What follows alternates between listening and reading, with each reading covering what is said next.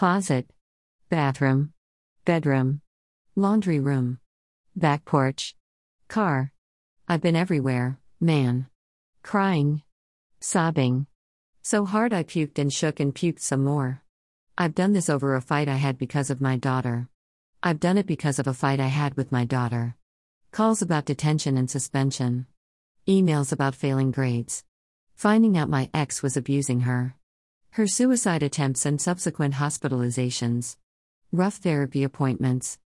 The list goes on. Motherhood is rough. And we know that going in. It's just that so is everything the hell else.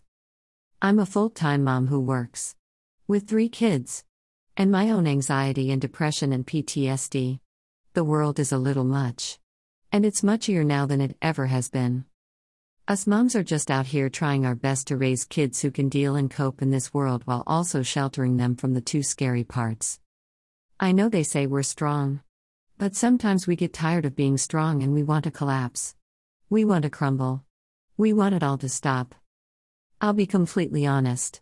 I've had more thoughts about not being here in the last 2 months than I have had in the last 2 years. Don't get it twisted.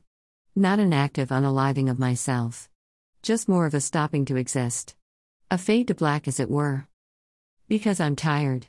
The mental load on mothers is impossible to deal with. Kids. Work. Housekeeping. Relationships. Self-care. Finances. Meals. Aging parents. College. It's enough to break anyone. And yet, mothers are expected to just smile through it. Be calm. Be genteel. Be Elsa. Conceal. Don't feel. Be Donna Reed. Be June Cleaver. Be Pinterest perfect. Well, I'm here to tell you it's okay to break. It's okay to fall apart. Caterpillars turn to goo before they become butterflies. And the fact that you're worried about being a good mom leads me to believe you are already a good mom.